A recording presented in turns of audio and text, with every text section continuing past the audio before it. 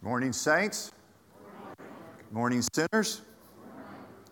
Well, we continue on with our sermon series, Encounters with Christ. We're going to look at an insider and an outcast. Our scripture or our text can be found in John 3 and 4. And the boys are passing out incomplete outlines if you'd like to follow along with them. If you would, though, open your Bibles to John chapter 3. And we'll start there and then we'll move to 4 a little farther on.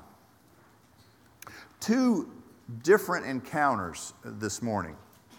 But I think that John wrote them back to back for a reason, to make a statement. And some of you may be saying, well, Keith, you know that John didn't write in chronological order. He jumps all around. Yes, I know. That really makes this more important, that these two stories are so close together.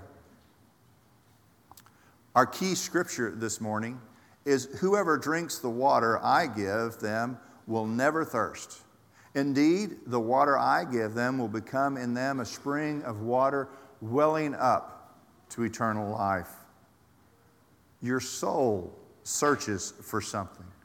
Your soul thirsts for something.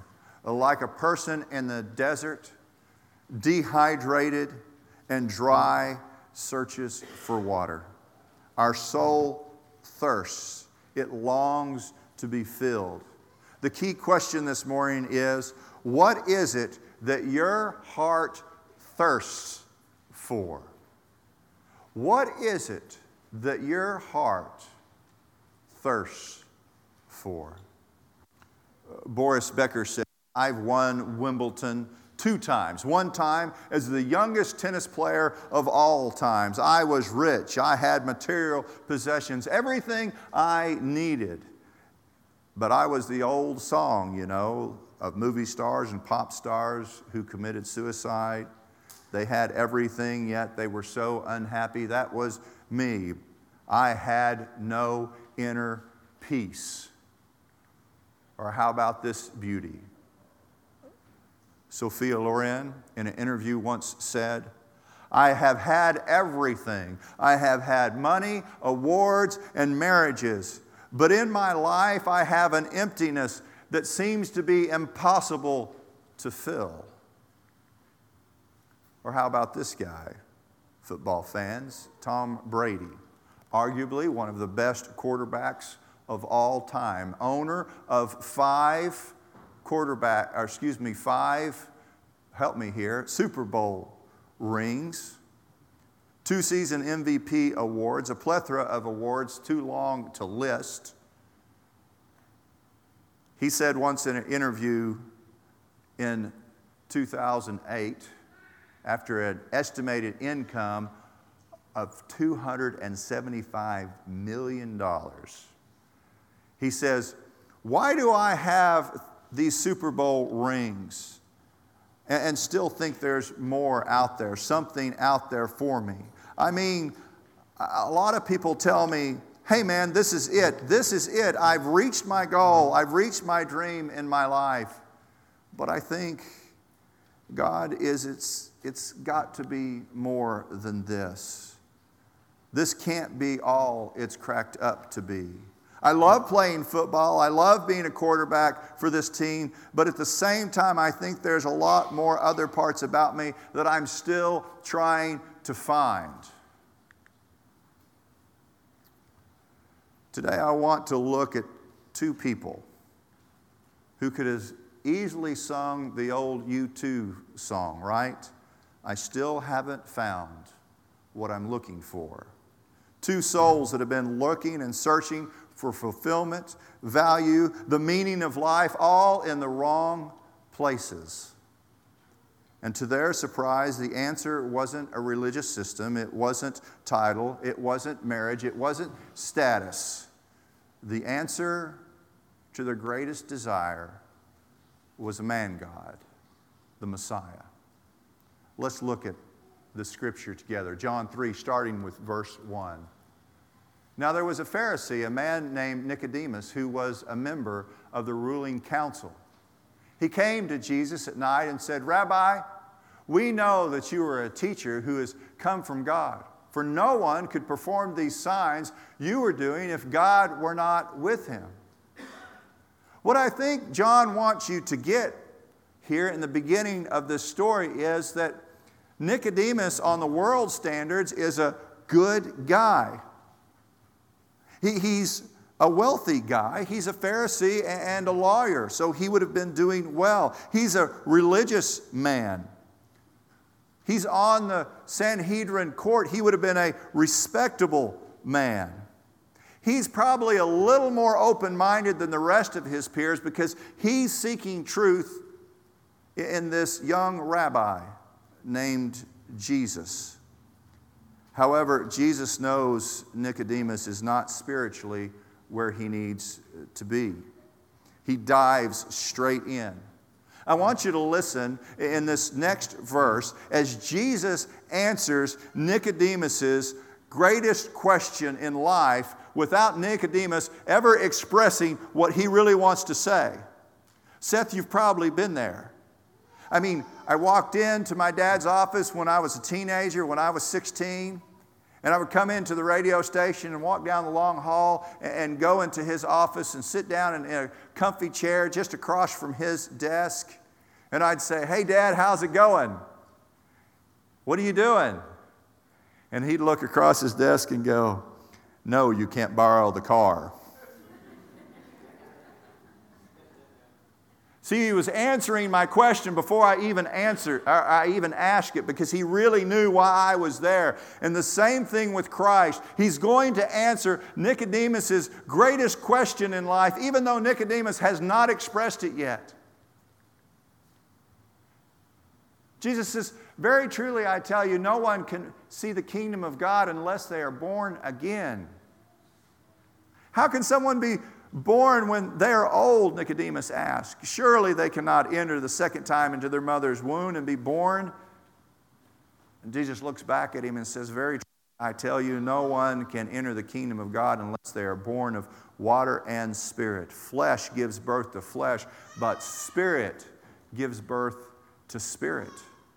You should not be surprised at my saying this. You must be born again. The wind blows wherever it pleases. You hear the sound, but you cannot tell where it comes from or where it's going.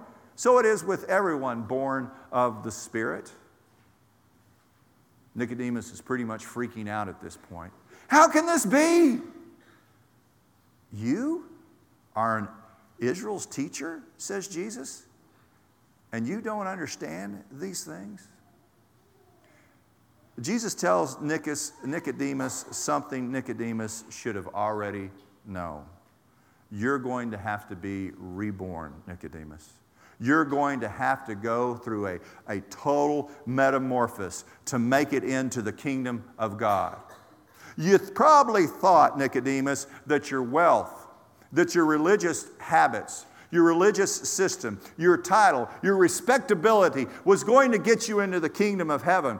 But Nicodemus, salvation and the meaning of life is not found in systems, in religious habits. It's in the Messiah. It's in being reborn into Christ. Amen? Quite possibly Nicodemus thought he had earned his salvation, right? Jesus wants him to understand that salvation is not earned. Salvation is a gift from God. Pulling from C.S. Lewis's illustration, Jesus wants Nicodemus to move on in spiritual infancy to spiritual maturity. And it's not about what you have done, it's what's been done for you.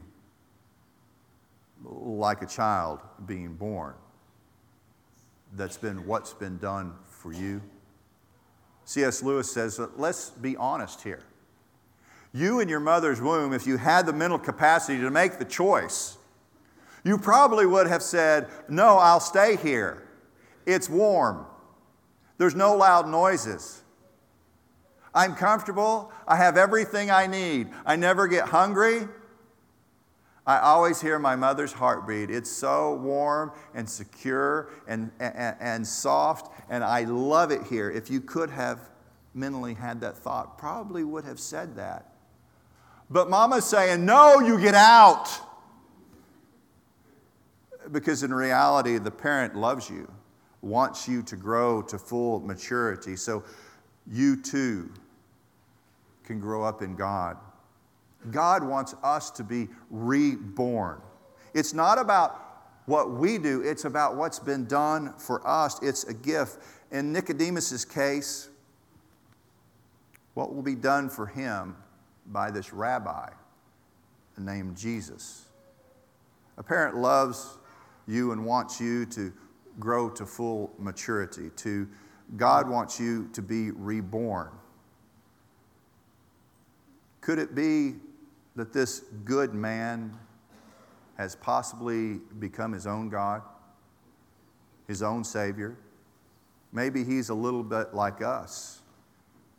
He becomes self-reliant, self-righteous, religiously smug. And Christ says, you want to enter the kingdom of heaven? You got to be totally reborn. Let's look at another encounter. This one is found in John 4. Flip your Bible or slide over in your incomplete back of the outline. We'll start about verse 4 here. Now he had to go through Samaria. So he came to a town in Samaria called Sychar. Near the plot of ground Jacob had given his son Joseph. Jacob's well was there, and Jesus, tired as he was from the journey, sat down by the well. It was about noon. When a Samaritan woman came to draw water, Jesus said to her, "Will you give me a drink?" His disciples had gone into the town to buy food. John wants you to understand he's alone with her. The Samaritan woman said to him, "You are a Jew and I am a Samaritan woman. How can you ask me for a drink?" For Jews do not associate with Samaritans.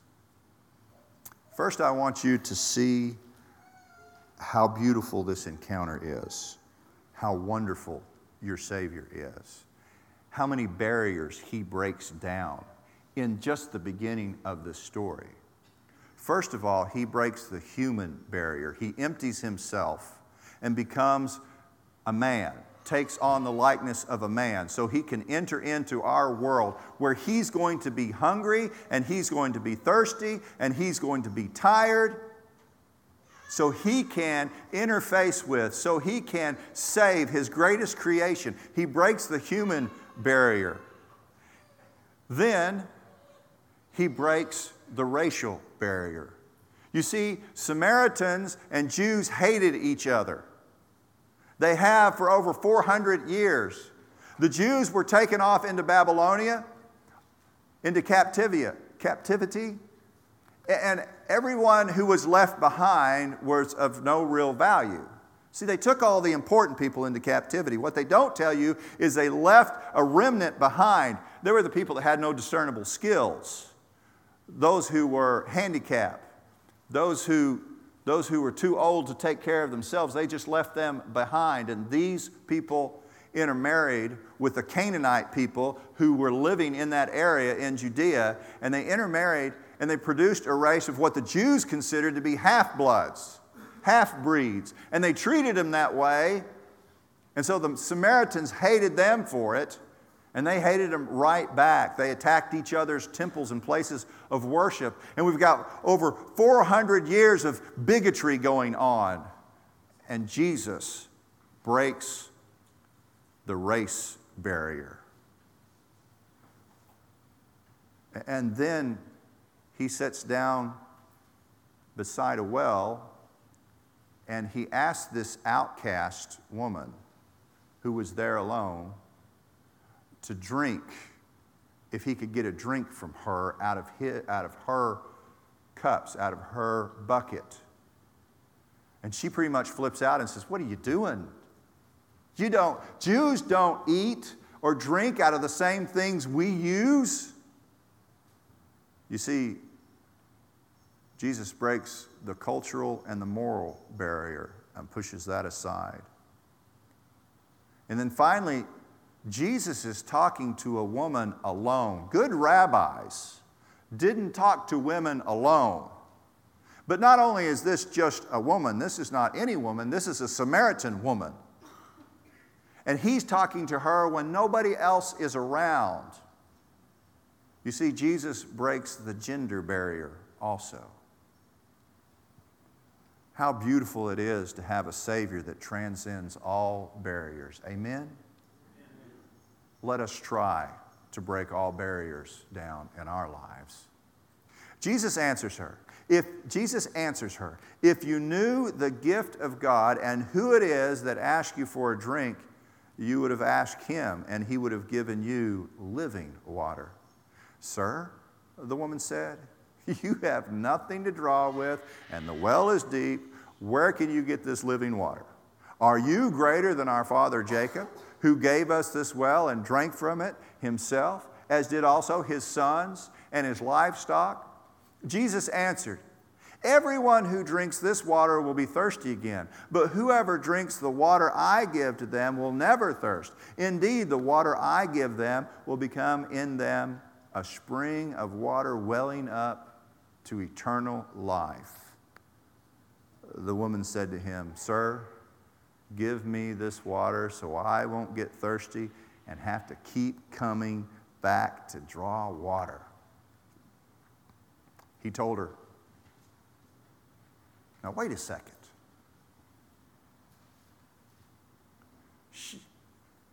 Jesus is going to do it again. He's going to answer her question that she hasn't asked yet. She hasn't uttered a question yet. He says, go call your husband and come back. Listen as Jesus answers this woman's greatest heart's desire, even though her mouth has not expressed anything. You see, she's been putting her hope where? I have no husbands, she replied. Jesus said to her, you're right when you say you have no husbands. The fact is, you've had 5 husbands, and the man you now have is not your husband. What you've just said is quite true. Timothy Keller in his book points out what plagues Nicodemus plagues this outcast woman. Nicodemus the insider has been looking for salvation and the meaning of life in his religious systems, in his works, in his legalism. And this outside woman has been looking for salvation and the meaning of life in marriage. And for whatever reason, it has left her broken, unmarried, and disgraced.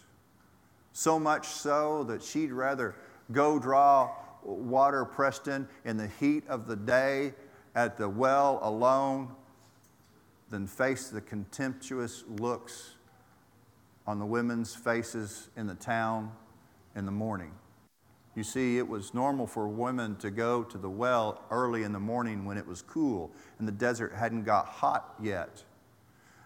But she's such an outcast. She's there in the noonday sun alone.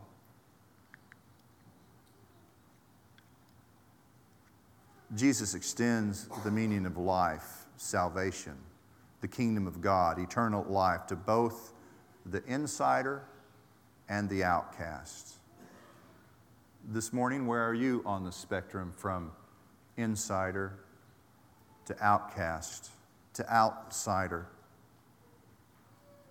Christ wants you to drink the same spiritual water.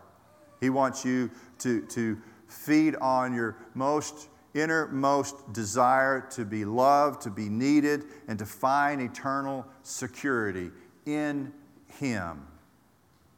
C.S. Lewis says, when Christ calls us to be holy, to be perfect as your heavenly Father is to be perfect, He's saying to you, I can do that for you in your life.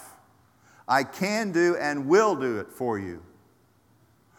But what I will not do is anything less. God will be delighted with your first feeble stumbling around efforts that you have today. and tomorrow. But at some point in your life, He expects you to move on and to become mature and to grow and to mold and shape you, to be satisfied with you looking like Christ. George MacDonald, a Christian writer, pointed out that God is like a father who is giddy when his children learn to walk. But He's not satisfied until that child is standing upright, running in a mature state. And we are the same. We can relate to that, can't we? I mean, I know I can. Gabby was born. She got to about 10 and a half months and she began to walk. And I can remember telling people quite proudly, yes, my child's only 11 months and she's almost walking. She walked from the coffee table over to the couch. That poor Smith kid doesn't know if it's crawling forward or backwards and they're 12 months. But I got to tell you, at 22 years old, if Gabby is still stumbling around and fumbling around, trying to get from the coffee table to the couch, I'm not going to be satisfied, am I? I expect a level of maturity to grow, like Peter talked about in 1 Peter this morning. He expects more out of us. MacDonald goes on and says, imagine yourself as a living house. At first you think God's come in to refurbish your home. At first, perhaps, He comes in and He fixes the plumbing and gets it running smoothly. And He does a little work on the roof and stops those leaks, and you can appreciate what He's doing and you understand what He's doing. And then one day He comes out and He begins to knock walls out and tear down walls that have been there all your life, and He starts to rip up perfectly good floors. And you're wondering, why in the world would He do something so radical in your life? And you begin to question what He's doing, and then suddenly you see Him laying foundation where He's never laid it before.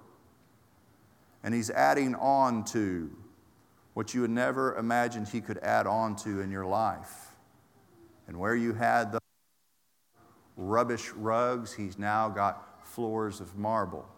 And suddenly you realize in your life that He's not happy with just a good home. What He wants is a spiritual palace for you. But it's painful. It takes growth and maturity, and He wants to bring you along in that. You see, He doesn't want your house to be average. He's trying to build a spiritual palace where you can reflect His glory, His joy, His wisdom, His patience, His compassion, His love. God's given you a relationship. God's given you an image of Him in your heart. And your greatest desire is to transform yourself into the likeness of the Son. Amen? On the spectrum of insider to outcast, where are you? Can I tell you this morning? It really doesn't matter. Because your heart's desire is all the same. What will satisfy your heart is the Messiah Christ. It's not what you've done. It's who He is and what's been done for you. Let's pray together. Dear Heavenly Lord, we so oftentimes look for love and value and salvation in the silliest of places. Help us to focus on You, to be transformed, to look like You and Your Son. Help us to love one another and grow and spiritual maturity. Help us to be people of commitment, that commit to you and your good works, and that we work with you and we grow with you, not so that we can win salvation, because we know that Christ has already won salvation for us. Help us to do it because we love you and we look like your Son. In Jesus' name, amen. I don't know where you are this morning in your spiritual walk, but we're here for you. If there's anything that we can do for you spiritually, let it be known to one of the elders. During this song, I'll wait up here for you if you need me. Matter of fact, I'll just walk to the back. And if you need to confess a sin or you want to pray, I'll be back there for you and we'll talk about it. Never forget, this church loves you and they want to go to heaven with you.